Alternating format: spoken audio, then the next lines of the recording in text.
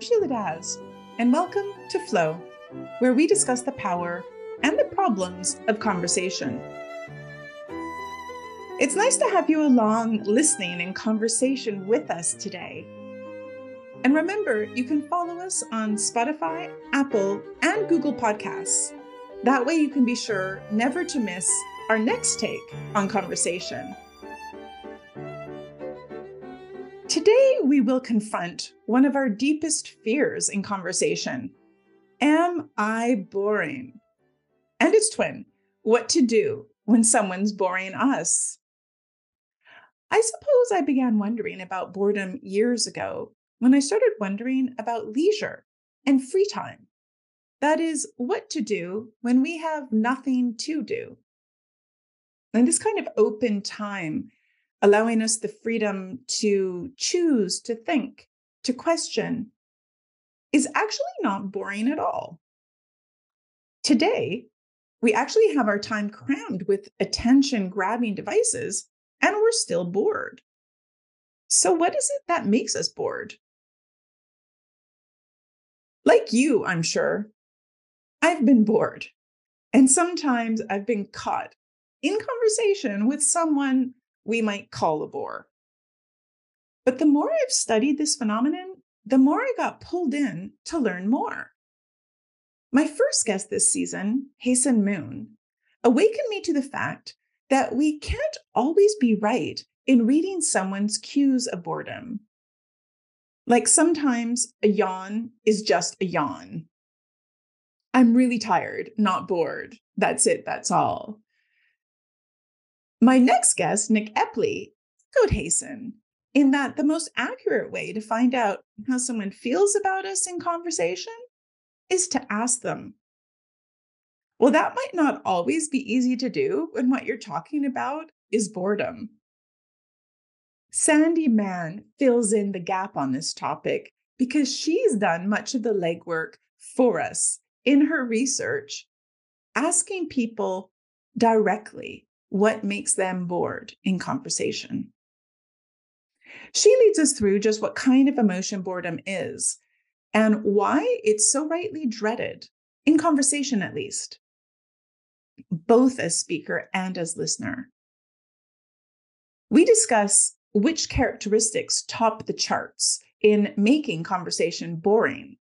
Some may be obvious, like not having an engaging tone. Some counterintuitive, like not allowing interruptions, or repeating topics, even urgent ones like climate change. I'll let you listen to her to find out more.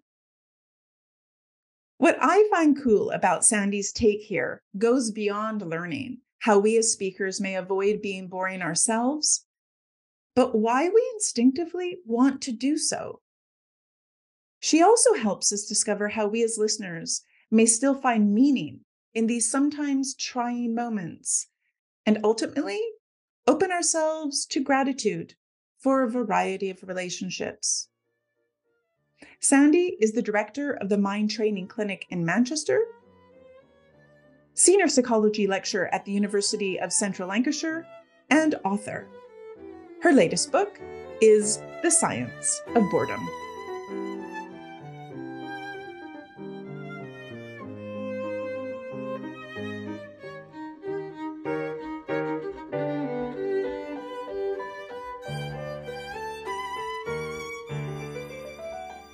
Sandy Mann, welcome to Flow. Thank you very much. I'm looking forward to this. Me too. I'm actually very excited to talk to you about boredom and being boring in conversation today. Hopefully we won't be. Hopefully you and I won't be. But if we are, that's okay, because we can just say we're demonstrating how to be boring. Yeah, we're the examples of what not to follow. But I hope that you're not bored, and I don't think I'm going to be. And it's a funny thing because I think it seems paradoxical to some people that you can be excited about boredom, but I know that boredom studies are booming, and you yourself have contributed significantly to those with your book, The Science of Boredom, the Upside and Downside of Downtime. So what excites you about boredom? Boredom is really exciting because because it's one of those emotions that people always think of as very, very negative. We see boredom as something to be got rid of, something to be eliminated, especially with children. We see it as a negative thing. And yet there's this upside of boredom that we don't really think about. So when I first started to research boredom, I was very intrigued by this paradox of boredom being both negative and positive. How can that be? And by the fact that there's this hidden upside that is incredible. It leads to this incredible creative brain. And I fear that in us trying to eliminate boredom, we're getting rid of so much. So for me, the excitement is reconnecting people to an emotion that has, like all emotions, evolved for a reason, but we're in danger of losing it or trying to lose it. So it's reconnecting people to that and the benefits of it. I want to talk about two things you mentioned there. One, you talked about that it is an emotion. Could you explain that in a little bit more detailed way? How I mean, we all feel bored and we know what it feels like, but we might not know what's going on exactly. Well, what is going on is that our brains are constantly, all the time, searching for stimulation, neural stimulation, and we're like, we've got it's like antennae that are constantly searching for it. And everybody has a different level of optimal stimulation in the brain. So if your optimal level is reached, then you're happy, you're satisfied, you're content. Mm-hmm. If there's too much stimulation, then you're overwhelmed. And if there's not enough stimulation, then your brain will seek it. And if it finds it, then all well and good. If it seeks it and doesn't find it, that's that negative feeling that we label as boredom. So you could be understimulated but happy. So you could be sitting on a beach, relaxing in the sun. Oh, do you know, on a November day, it's nice to think about that. Mm-hmm. And you could be doing nothing but happy. You're not searching for stimulation. It's that search for stimulation that is not satisfied. It's that dissatisfaction that we label as boredom. So you're feeling an absence and actively trying to address that. Yeah. If you're happy to be bored, then that's not boredom, really. And some of the ways that I think you've described that, like being an emotion, and you mentioned that just now, that all emotions serve some kind of purpose. Right. So what purpose have you found that boredom serves? You mentioned an idea of like opening a space. Could you describe that a bit more? Well, boredom serves many purposes. I mean, I give whole modules on this. So there's probably more than one chapter in my book on this. So there's lots of purposes, but I think that probably the main purpose is to prevent us being overstimulated. We have to get bored of things. If you think about our evolutionary past and you imagine our ancestors sitting on the African plains and monitoring the horizon for danger, and they're fixated by these palm trees in the distance. How beautiful, how lovely. The palm trees never change. Day by day, they look exactly the same, or they don't change very much. But we're preoccupied with the beauty of the palm trees, so much so that we miss the herd of lions approaching us because we're so preoccupied by things that are there all the time. They're not dangerous. We don't need to pay attention to them. So we need to be able to, our brains need to be able to discount or just filter out anything that is not new, that is not novel, that is not useful to us, that is not a resource. We need to be able to filter that stuff out. Imagine if we didn't get bored.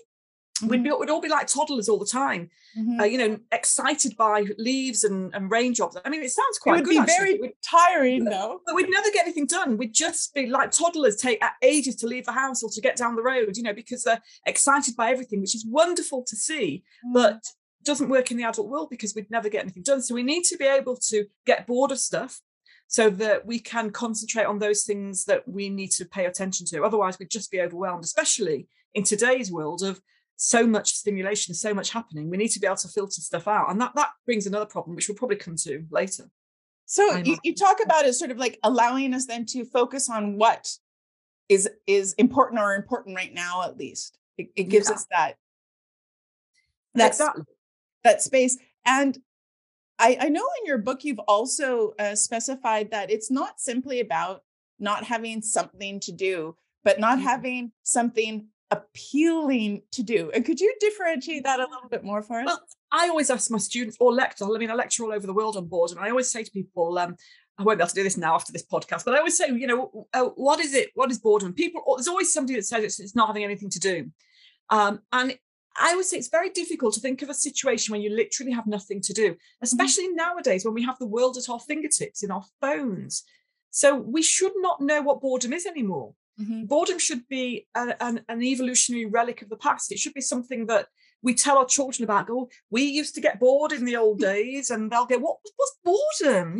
They shouldn't know what it is. In fact, we're overstimulated today. Well, we seem to be more bored than ever before. So boredom is something that is just, it shouldn't be there. But what was your question? Sorry, I've lost the. The idea that it's not about an absence as much as that it's an absence of something appealing to us. Yeah. So we shouldn't know. We shouldn't know what boredom is. I got carried away with the excitement of boredom. Then we shouldn't know what boredom is. But we do, and that's because even though we have so much around, so much stuff to do, the world at our fingertips, it doesn't appeal to us at that time, and that's the key thing. It's very hard to imagine a situation where you literally have nothing to do. Although I have done experiments on people where I've got them in a soundproof room with no stimulation at all. But generally, we're bored despite a multitude of things to do, but they don't appeal to us at that time, and that's the key thing. I really like how you specified that at the very end, that it doesn't appeal to us at that time, because I also read in your book that you mentioned that boredom is, quote, partly independent from the task, in that there's not a constant relationship, say, between me and an activity, but that what I find boring today, I might possibly find riveting tomorrow. So how does that happen? Well, there's boredom is this strange interaction, isn't it, between lots of different things, including the environment and how long you've been doing a task and the meaning that we attach to that task and what you've been doing before and what you've been doing after. There's so many different things that will impact whether you find something boring. So a really good example is that the world we live in today is very fast-paced, very fast-moving. And apps like Facebook or social media that used to be so new and exciting, people now say they're bored of.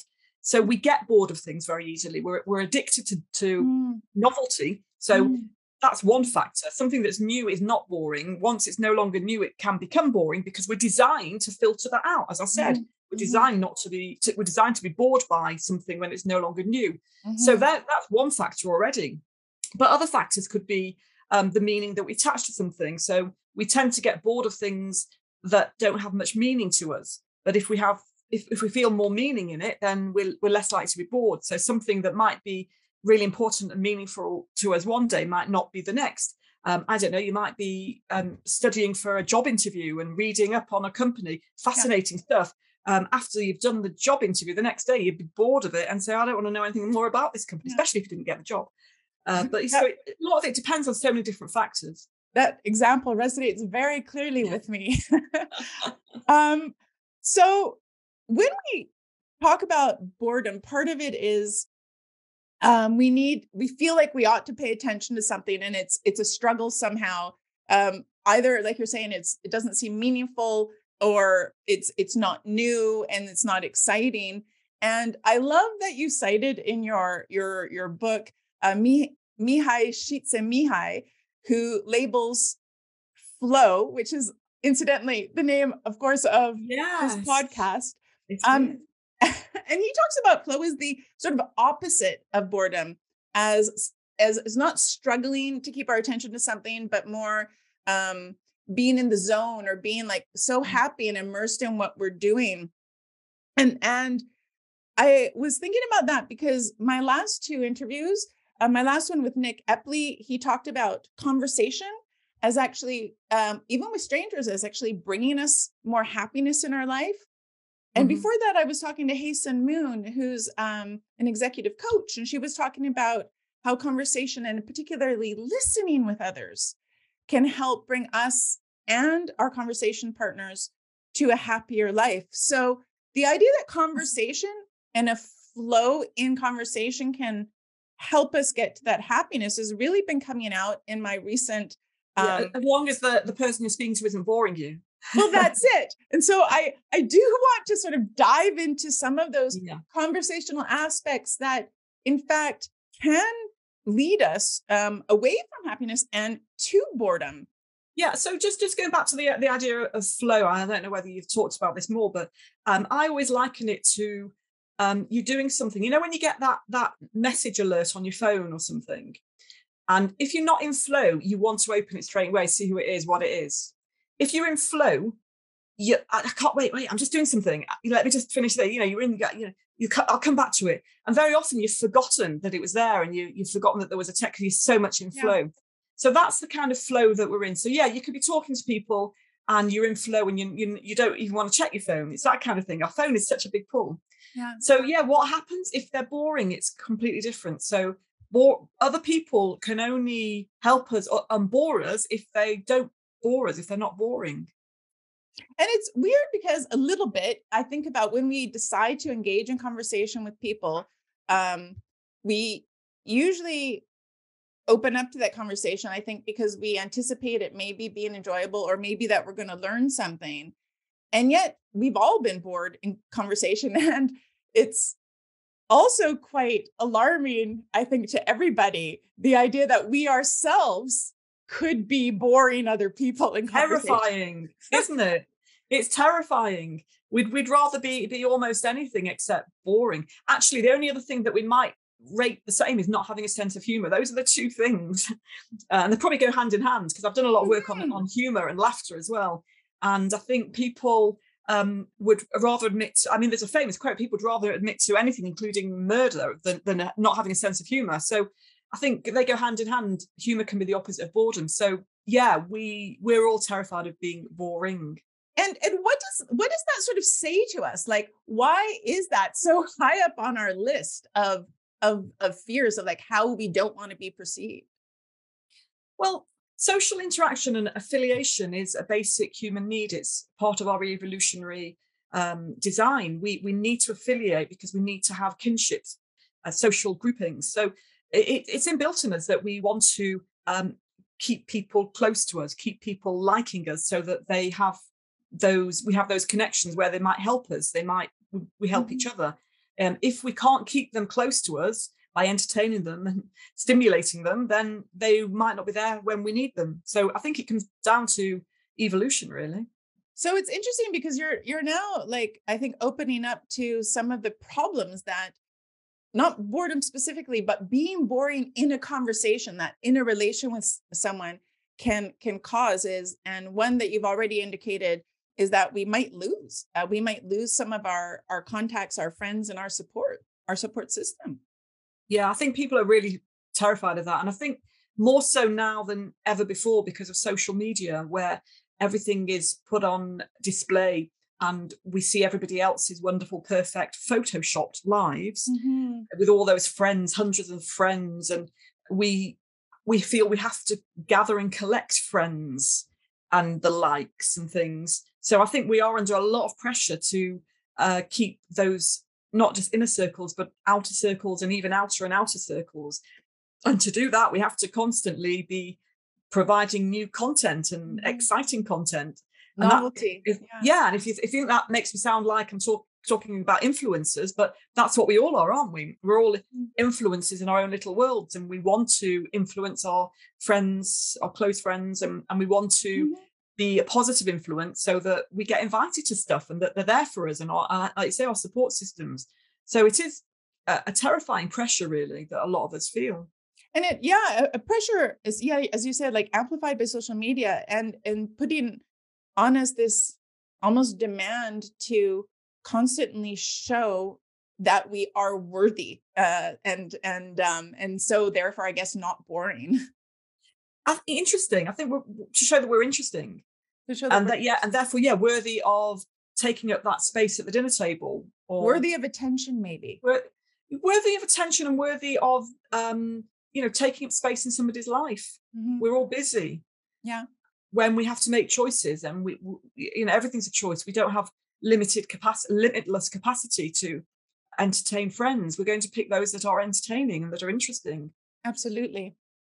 You do, in your book, focus a whole chapter on different features of a boring conversation or boring conversationalist.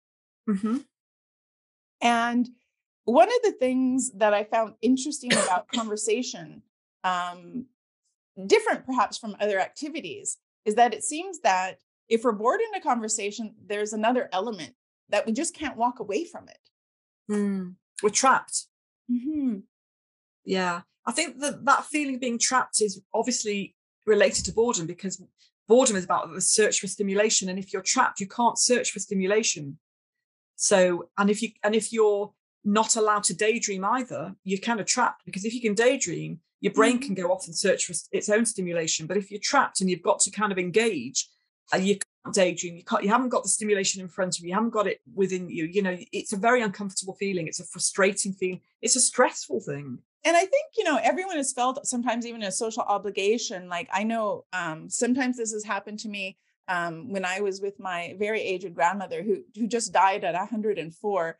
Wow. Well, yeah. I'm sorry for the loss, but what a great age. Yeah. But I will admit, although I loved her, sometimes her conversation, at that age got, quite repetitive and dwelled often in the past. And I felt, yes, I certainly couldn't leave the room. I wanted to give her my love and attention. And yet it was difficult for me to constantly muster a sort of enthusiasm about topics I'd heard several times. Well, it ticks some of those boxes, doesn't it? The repetition, the harking back to the past, the fact that, you've obviously heard all of these before. So yeah, unfortunately that can happen. So how did you cope? I really thought about her, and I thought about how happy my attention and my presence made her. And so what you were doing there, sorry to interrupt, but what you were doing there is putting meaning into it. So we talked about meaning before and how investing meaning and finding meaning can make something less boring. And I'm sure now you're glad that you did, and you probably are delighted that you had all those tales told so many times, because they're ingrained in your head and you can now tell them to other people and bore them. Sadly, I have forgotten a few details, but it's true. It's true that it gives me pleasure to remember those moments together. But that was one thing, this idea of being trapped, and that our social world and our social norms, that when we open up a conversation, we can't just simply walk away. So somehow we're going to have to deal with boredom in a conversation, probably more often than we'd like. And you do go through a list of different kinds of categories. And I think to a lot of people, they're going to be very, very familiar. Yeah. And top of the list is egocentrism. Yeah. And although that might... Say it again, please. Talking about yourself. Yes. That's probably obvious, but could you maybe point out, in fact, how in conversation that really lands on your interlocutor and can just sort of turn them off? Well, it's a difficult one, really, because we do have to contribute. There's a fine line, there's a fine balance. And in fact, that wasn't the category that I gave my students a whole list of things, and it wasn't their top one that was the most boring. So it's one of these double-edged ones where it can be interesting, because when we're talking in a conversation, we do have to give a bit of ourselves. And there's a lot of turn taking. There's a lot of I give you a story about myself and you are expected to give one in return. So it's getting that fine line between talking about yourself but allowing the other person to speak. And that's why it's not top of the list, in that people can talk about themselves without being boring, especially if you can do it in an entertaining way. I think the balance is shifted when too much of the conversation is about you and you're not giving other people the turn, or whatever they're saying, you're trying to get one over. Oh, you think you had it bad. You think you've had a bad day. I've had an even worse day. Or you've lost your grandma. Let me tell you about my grandma. And always turning the conversation back. Then you think 104 is, let me tell you about my grandma, and you think you had stories of my, it's that kind of thing. So I think if there's turn taking, I think that's good. And actually not talking about yourself can also be an issue, being very impersonal and not giving. And people like there to be a reciprocity, if I can say that word, in communication. You give me something, I give you something. And if you're not playing the role, then that can be a problem. So, like I said, that wasn't the top one in my own research. The top one for me was for my students, telling long, rambling stories that never seem to get to the point. I really appreciate that one also, because I think storytelling is such an art. And I was wondering if you could describe a little bit about the opposite, like what, in your opinion, really makes a good story? Well, let's talk about what makes a bad story, because I'm better at that in terms of boring. Boredom. Boring people can transform the most engaging anecdote into a rambling tale by making sure, telling a story that doesn't go anywhere.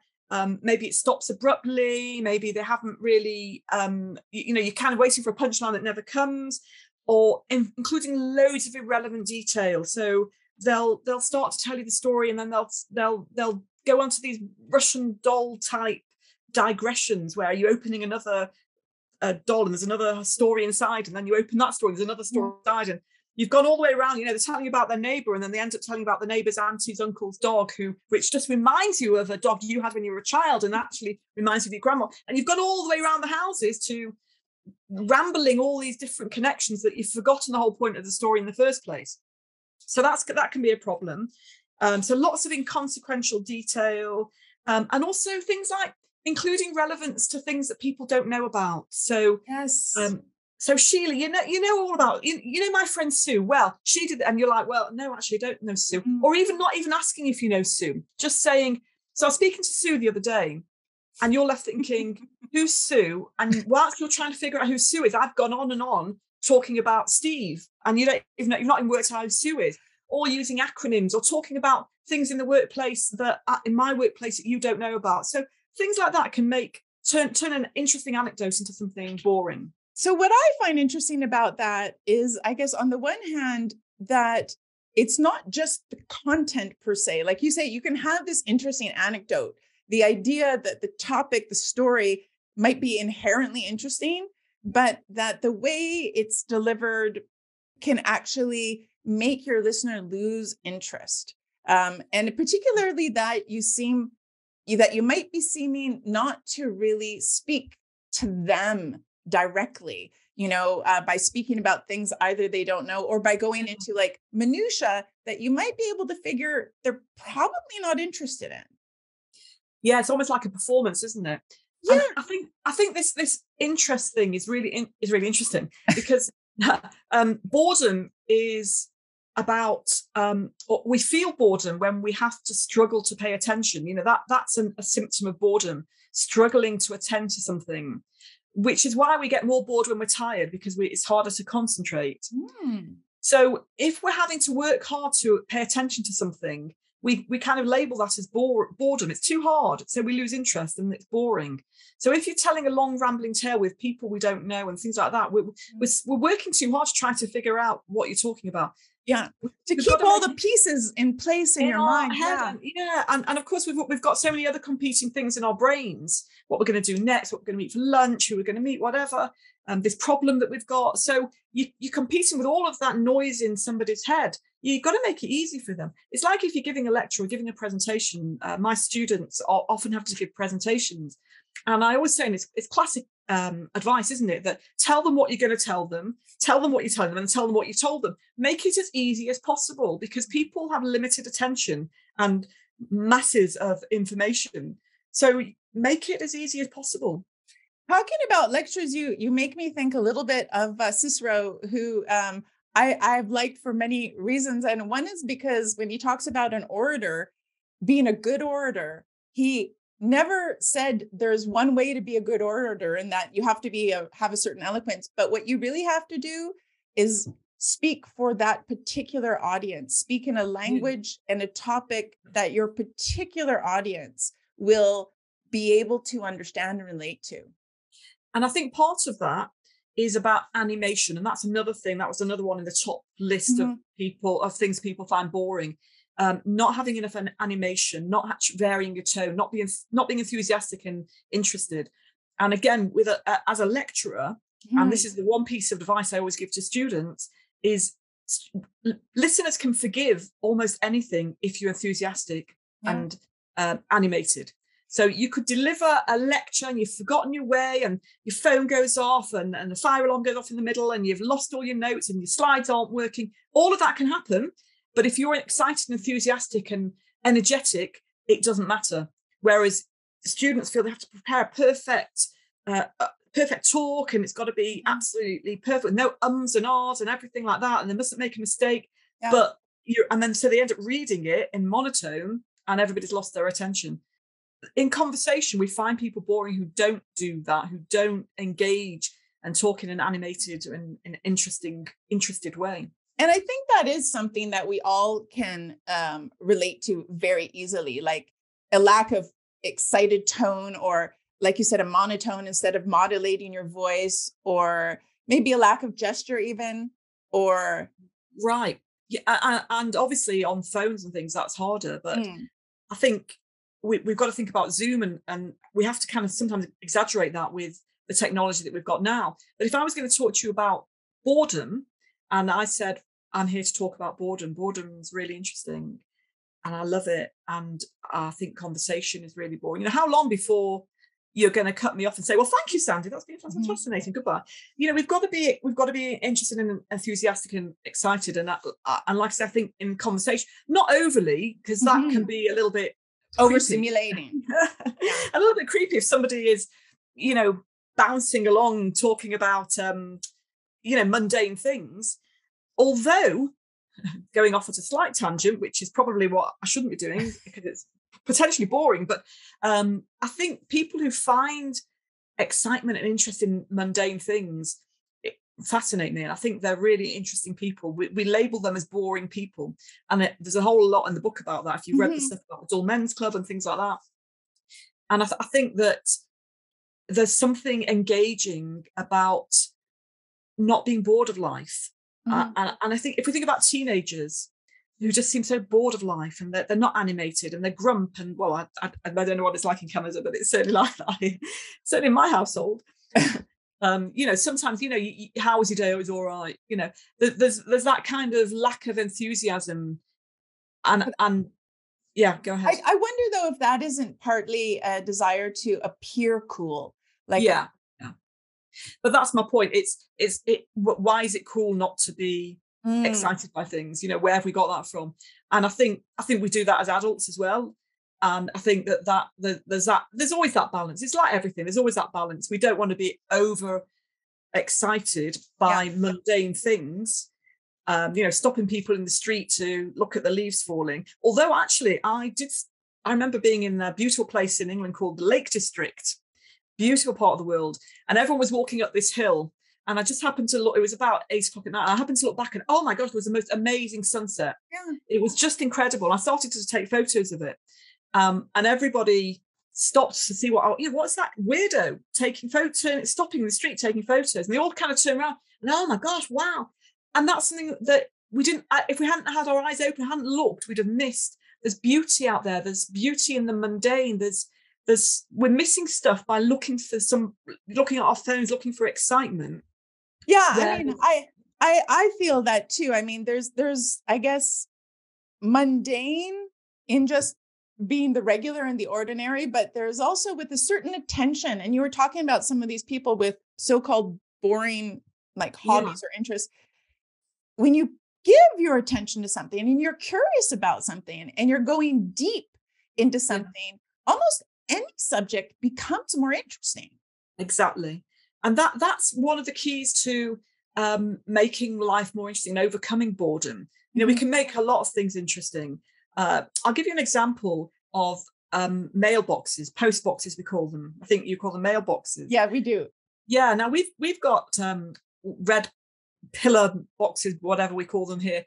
And there's people who are obsessed with post boxes, and they go around photographing them and things. And there's always been that kind of thing that, well, that's a bit geeky or nerdy, if you know that word, to go around, it's a post box.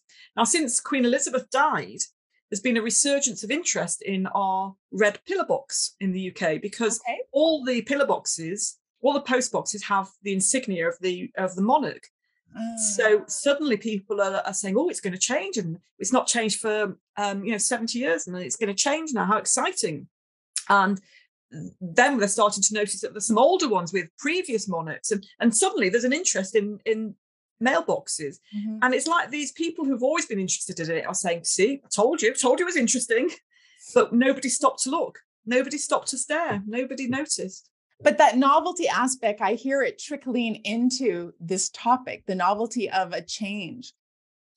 Exactly. But it brought attention to something that actually is interesting. Our post boxes are all different colors, not different colors, different designs. And there's some interest there. Like people are interested in train spotting and buses, things that a lot of people might find boring. Drain covers. Okay, yes. Or telegraph poles, all sorts of kind of You're weird things. succeeding in convincing me, actually. Well, I collect antique glass bottles that used to hold sodas or medicines and things. Okay. I think they're beautiful, but not everybody shares that interest. But if only they could see the beauty in just something that's old and so. But I do want to go back to conversation. I was just going to bring it back because I feel we've probably rambled and therefore got a bit boring. So I'm going to bring it back. And that if I do collect glass bottles, but I don't talk about them much. Right. I realise not everybody's interested in them. So if I constantly spoke to people about glass bottles, insisted on showing visitors to my house all my bottles, and rambled on and on, then I would be classed as boring because it's and that's another category, isn't it? That an excessive interest in one topic. I wanted to also talk about that because there were a couple of things that struck me in the list that you're talking about of your students that your students have put together and sort of ranked from the most boring to still boring, but maybe less boring features of conversation. And one of them that you just mentioned is like being obsessed with one topic. And one topic that I happen to come across a lot the last few years that people seem to be obsessed with is politics. And here in North America, we've had, let's say, an urgency and maybe a deep, deep concern about the polarization of the fields and some of the mistruths that were spoken that seem very dangerous. And so some people can be very concerned, deeply concerned, you could say rightly so, about this topic. It affects our lives, but it seems that it's all they can talk about. So even though it's meaningful, it seems almost like counterintuitive. It actually can become boring. Well, we've certainly had lots of politics in the good old UK recently. Also, yes, absolutely. My goodness, it's a never ending. Never ending. Well, hopefully a bit of stability now. But I think one thing to say about politics is that there's a lot of novelty, there's a lot of things changing, constantly changing. Certainly for us, it seems to be changing prime minister every 40 days. So true. So there's a novelty of that. But I think there's an interesting thing with politics, and this is another interesting area with boredom, is that if we remember that boredom is about having to work hard to attend to something, to pay attention, to follow something. So if you don't understand something, then it can be a struggle to work things out, and it can be a struggle. So sometimes we'll label that need to attend, that attention you need to put into it as, oh, it bores me. Sometimes it's even a defense mechanism, that it's not that I don't understand politics, it's just that it bores me. So I think some people are very, very excited by politics and talk about it, and really, like you say, politics is life.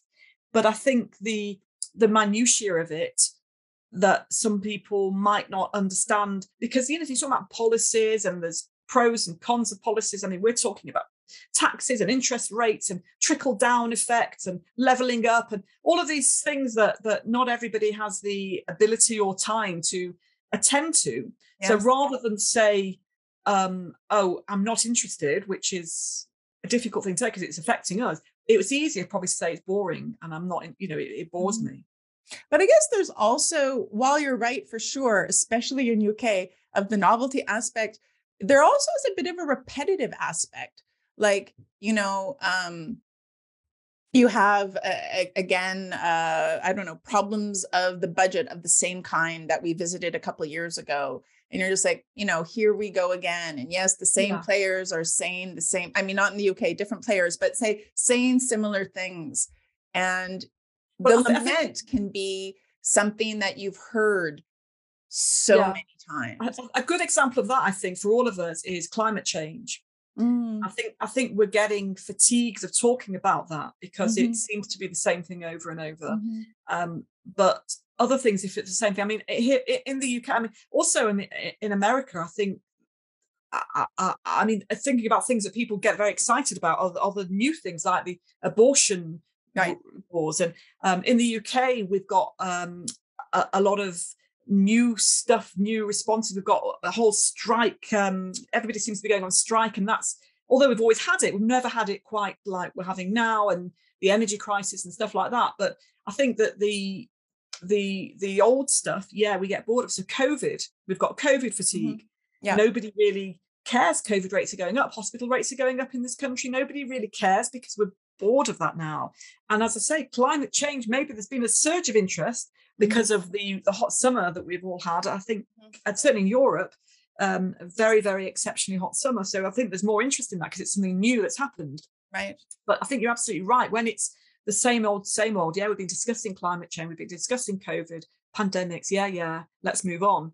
I think there's definitely that And feeling that's of repetitiveness. That's interesting to me just because like these issues are of course so important and yet and we need to attend to them and yet just because we've heard about them so often somehow we might not want to anymore which seems to be a big problem. It is a problem, but that's the novelty effect. That's what we're designed to do. You know, when something new comes along, when COVID came along in the first instance, obviously it was it was all everybody could think about and talk about. That's why it will be very difficult, I think, to have any kind of lockdown now because people Mhm. are bored of it and moved on. And unfortunately, the same with climate change. I think it would take something big, and maybe it has. You know, we had as I say, this exceptionally hot summer, so maybe it's something big like that that will focus the attention again. But that's what we're designed for. And I Yeah. think those people who manage to sustain interest in things that other people have maybe tired of are those people who other people may class as boring sometimes, but Hmm. doesn't mean they're wrong. Hmm. Hmm. You bring me to another idea of something that sometimes we've been told, I think it seems counterintuitive to me. We've been told not to interrupt people. A third of your respondents listed not allowing the other person to input as among their top 5 boring complaints. And if you don't mind, there was one participant who you cited and I'd like to quote him who said, quote, boring people go on and don't Mm, seem to care that your eyes are glazing over. If you mm, try to interject, they just talk over you. And mm. eventually you just give up and Yeah. shrivel away. What I found interesting about that is it seems to go against what we're taught, like I said, that listening politely is the right thing to do. Um, So why does that not feel right when we're actually someone's conversation partner? Well, a good conversationalist will look for cues from the other person as to when they want to speak. And we've been doing that. It is harder on Zoom and there is more interruption because of the slight delay and things like that. I always say to clients when I'm doing it by Zoom, apologies if I interrupt, but sometimes there's, that clash when there's a bit of a delay. Um, but when you speak, you're looking at me, you're looking to see what my reactions are. When I'm speaking, I'm looking at you and I can see you thinking, and I can tell when you've got something to say. So if I'm ignoring all those cues and just waffling on and on and on, which hopefully I haven't been because it is a bit harder on Zoom, then that can be considered boring because, as that person said, you do kind of shrivel up a little bit inside and you could just be sitting there looking at your watch and it doesn't look like the other person would even notice. It looks like you could even disappear and go for a cup of tea and then come back and they probably wouldn't notice because they're just going on and on. So you've got to feel like a partner in the conversation. Hmm. Yeah, to feel that, in fact, yeah, both partners have a role to play, And not, yeah, an equal role. an equal role. which in a normal conversation. And it's interesting because I'm a clinician, I have patients, clients, and it's not equal. No. It's their space. They don't want to hear me go on and certainly not talk about my own situation. And in fact, if clients sometimes very politely, ask things, and they may know little snippets about my life or whatever, or talk about my art behind me or something, you've got to keep your bit brief. So it depends, and because it's their space. So it depends on the situation. But assuming it's a normal, equal, friendly conversation, and that you're not there supporting them or anything like that, then yeah, it needs to have that equality. It's your turn, my turn, your turn, my turn. I disclose something, you give me the response, the support, and then it's your turn. It's that kind of thing. And if we're not doing that, then that we lose interest. And that actually brings me to another idea, the idea of sort of like changing not just turns, but topics, which was also came up on the list, that when someone changes the topic abruptly, that also feels boring. And it's interesting because I think some people think, again, it's polite if I just listen to you and let you speak and you've finished, well, then I can change the topic.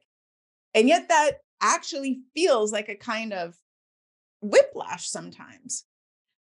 Again, it's a balance, isn't it? Yeah.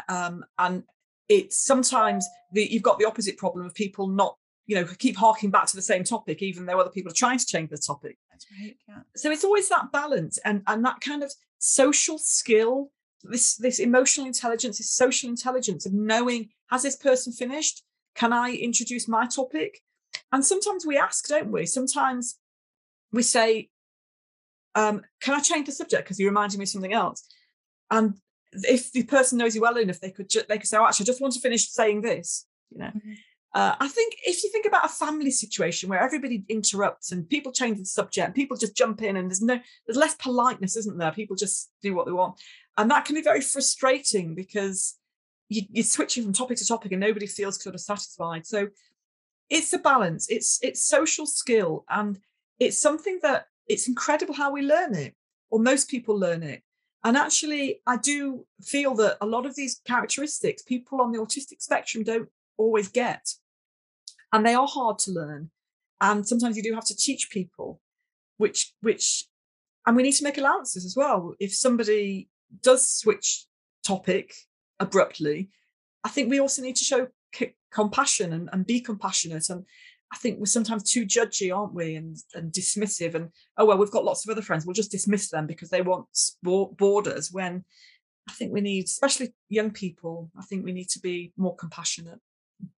Again, we go back to the idea of connection there, that we can have people in our lives that can offer us really meaningful connections, and we can be more generous, I think, with them sometimes, and maybe not so insistent that we be entertained all the time, or perhaps entertained is the wrong word, but maybe even feel as listened to as maybe we would want, and be ready to sacrifice a little bit of that in order to get a deeper connection with meaningful people in our lives. Exactly. I think also different people will serve different purposes in our lives. You've got the friend that's good for a laugh and entertaining, and then you've got the friend that's you'll go to with a problem, and you've got the friend that seems to come to you for problems and doesn't listen, but you then take a caring role, and that's good as well. So not every friend or every person in your life is going to fulfill every need. And I think that we need to just perhaps think about those connections and how much they mean to us. I guess I think that's what it's about, isn't it? So we've talked about, I think, quite a few and different, but yet overlapping, I think, characteristics of what can be boring in conversation. How we might overcome that is actually maybe by being a bit more caring, or a bit more curious about the other, and a bit more attentive also to our listeners. But can I come in there? Yes, you can. You've just triggered another thought, which is when I work with, because obviously I'm a clinician, when I work with people with social anxiety, one of the things that people with social anxiety do is they're very focused on themselves and their own performance. And it was when you said about a curiosity, that if we are curious about other people instead of about ourselves, we can come across as more interesting and that helps us as well because we're less anxious. So socially anxious people worry about boring people, about boring other people, and they worry about how they come across. And that can be a self-fulfilling because they're so focused on themselves that can come across as boring, a bit of a vicious circle. So it's just your comment about curiosity. I like that, being curious and interested in other people makes you less egocentric, even if it's for very benign reasons. You might be egocentric because of social anxiety, not because you're a selfish person. Yeah, but I can see actually as you're speaking how that would play out, like how that if you're more curious and less and less anxious in that moment, you might be less prone to ramble. You might be less prone to repeat, less prone to bring up unnecessary details, and all of those things. So yeah, taking that focus away from yourself a bit can actually help bring in your conversation partner. Exactly. 100%. And I think the key really is just monitoring the other person rather than yourself, because there's so many rules. You've just had a few of them. There's so many rules and it can feel overwhelming. But if you're very socially anxious, all you're monitoring is yourself. You can't tell whether the other person wants to speak or whether they're bored because you're so focused on yourself. So I think the key to overcoming social anxiety is to focus outwards, monitor the other person so that you can respond to their facial expressions, their gestures, their indications of when they want to speak and things like that. So like listening better, but like in a really holistic way, like you're saying, not just with the ears, but just like listening to everything that your conversation partner is sort of bringing to that conversation. Yeah. Now, a lot of people with social anxiety will hear that and go, oh, yeah, but I do monitor the other person. But they're monitoring the other person for signs about themselves. They're bringing it back to themselves again. They're monitoring the other person to see if they like me. Am I boring them? And it's all about themselves. What I'm saying, and what I think you're saying as well, is focus more on the other person. Are they saying things that are interesting? Could I ask them questions about their lives? And this is another thing that people said was boring, by the way, where the other person reveals something really fascinating and you don't respond because you're so busy focusing on your own reactions or your own self. They tell you, oh, I've just got a great new job, and you just don't really react. Yeah, okay. That's a boring conversational partner. Yeah, not asking questions is like just not showing interest and feeling like anything you say is just going to fall flat. But the reason they might do that is because they're so anxious about their responses. They're not really listening to you. They're not really, having that level of curiosity in you. Yeah.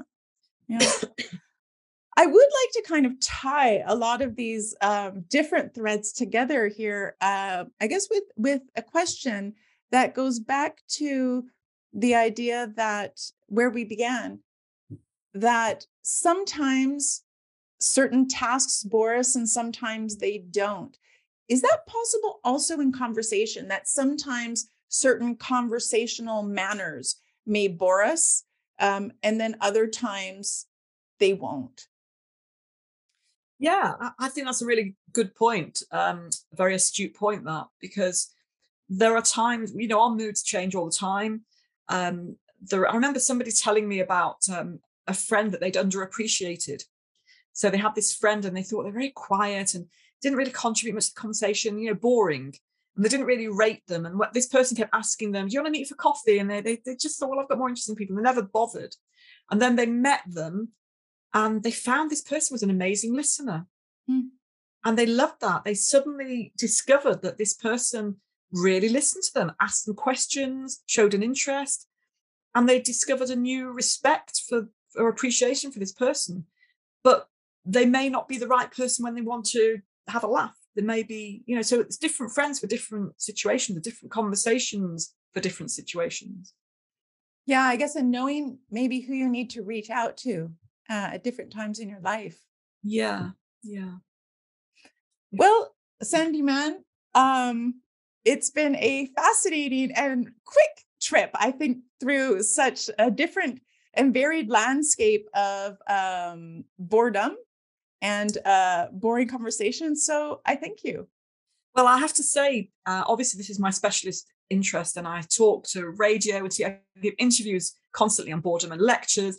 And I love it when I'm asked questions that make me think and that I don't just give the standard answers. And you've asked me lots of really thoughtful questions. So, not boring at all for me. Really enjoyed it. Thank you very much. I'm really pleased to hear that.